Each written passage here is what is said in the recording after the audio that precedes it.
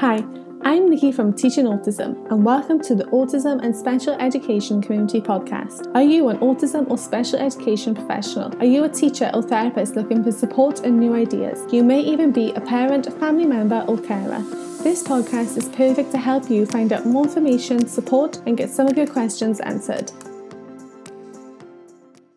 Hi, and welcome back to the Teaching Autism and Special Education Community Podcast. In the podcast today, I am continuing to talk all things distance learning as well as back to school.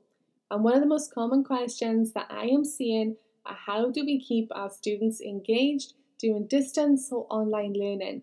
So I figured, why not add it to my list of podcast episodes? Now, this is actually quite a hard question to answer, and I always struggle to find a way to reply to it on social media for a number of reasons, really. But the main reason is that I know nothing about your students. The truth is, keeping your students engaged while distance learning is going to depend on a lot of factors: age, diagnosis, ability, relationship, access to technology, timing, and just so much more. And if you've listened to my last few episodes about distance learning, you probably already know what I'm going to say I did to try and brainstorm how to answer this question for the podcast episode. If you guessed that I pulled out my Sharpie pens and a piece of paper, congratulations. You are correct, because that is exactly what I did.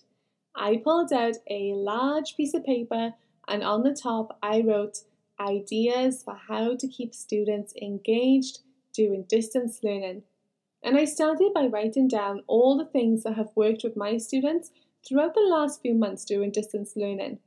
And then I followed my long-term rule of sometimes the best professional development you can get is from the teacher next door. And so I reached out to some of my fabulous educator friends to find out ways that they have been keeping their students engaged doing distance learning too.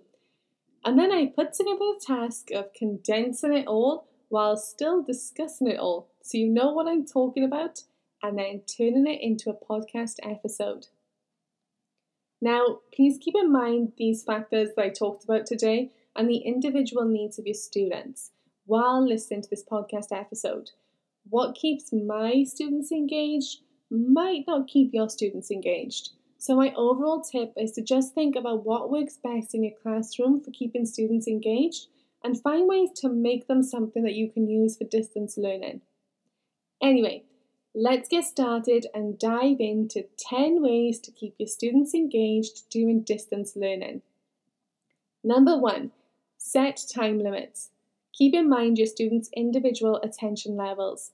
If you were in the classroom right now, what length of time would you be asking your student to work on an activity for? Are they at the level where they can sit on a screen, taking part in a lesson for 5 minutes, 10 minutes, 30 minutes? Keep this in mind when planning. It's better to do 5 short sessions a week where the student is engaged than 1 long hour session and your student's distracted, trying to leave, not participating, and overall not engaged. Number 2, mix it up. Try not to do the same thing over and over and over again. Again, think of your classroom. This is probably the best piece of advice I can give, and that's just think back to your classroom. Do you use the same things every time you work with your students? Probably not. Today you could use boom cards. Tomorrow you could read a story. The next day you could be baking a cake online together. Mix it up to keep things interesting for your students, and give them a weekly visual timetable for what to expect each day, or even a visual session timeline. Have it up on the screen, shared for everyone to see. You can even have countdown timers on the screen, like sand timers. And this is especially great if you use them in your classroom because it's consistent for you and your students can see how much longer is left of the session. I don't know about you, but I've been involved in a few Zoom meetings over the last few months. And man, I hate not knowing how long is left of that meeting. I'm sure I'm not alone in that. Number 3, do some live sessions and then some pre-recorded sessions with your students. Also, record your live sessions for them to be able to watch back as well. The reality is, something may happen and a student may not be able to attend your live session for a number of reasons. Maybe their internet cut out, or they have to go out, or they're staying somewhere else because of childcare issues. There are so many reasons why students may not be able to attend live sessions, so having them recorded means they can watch them in their own time. Also, it means your students can refer back to those videos, or they can pause and take a break. Maybe your students' parents have access to 10-minute timers, and so they're going to use them with them at a first and then board. So first 10 minutes of work, then choice, and then they come back to the activity after they've had their choice. Honestly, it's all about knowing your students and what works best for them, and it's really helpful if you have that good relationship and communication with their family members to help with this.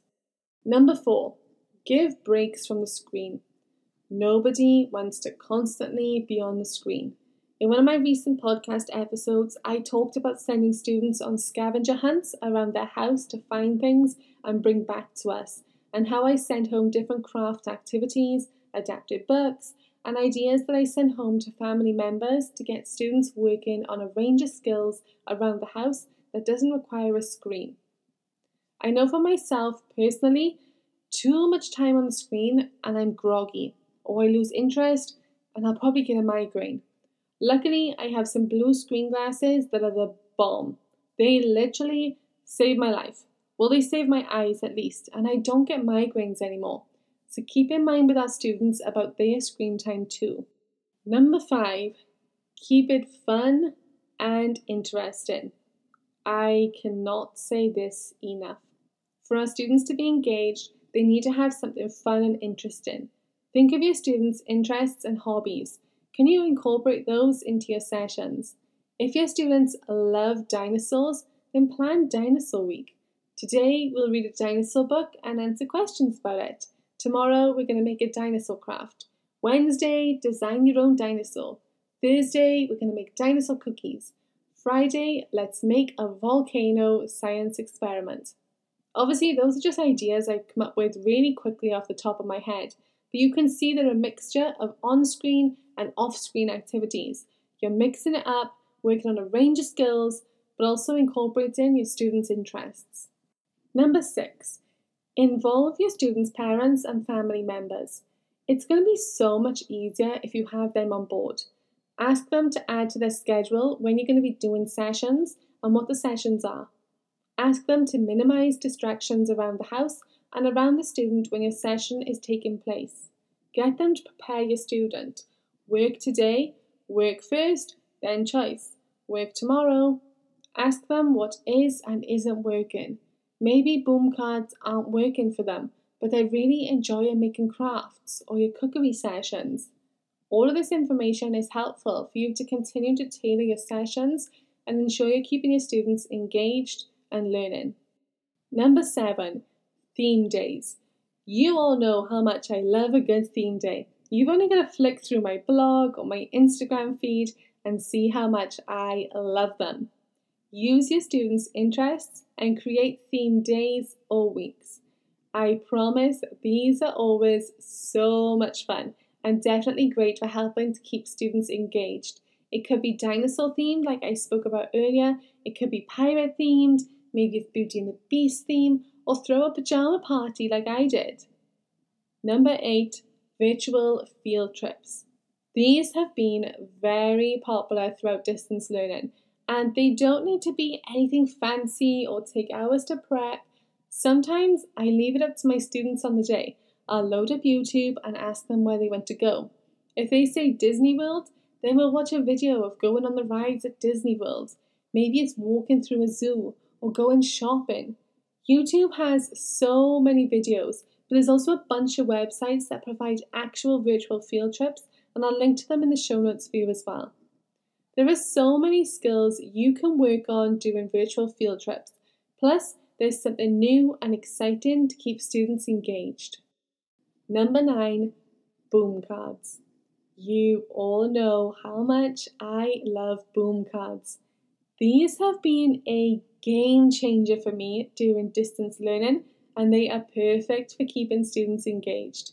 You can do them on any device, laptop, computer, tablet, whatever your student has, and they track all the data and progress your students make, minimizing your workload. And who doesn't want their workload minimized? Anyway, the thing that makes Boom Cards so engaging is how interactive they are.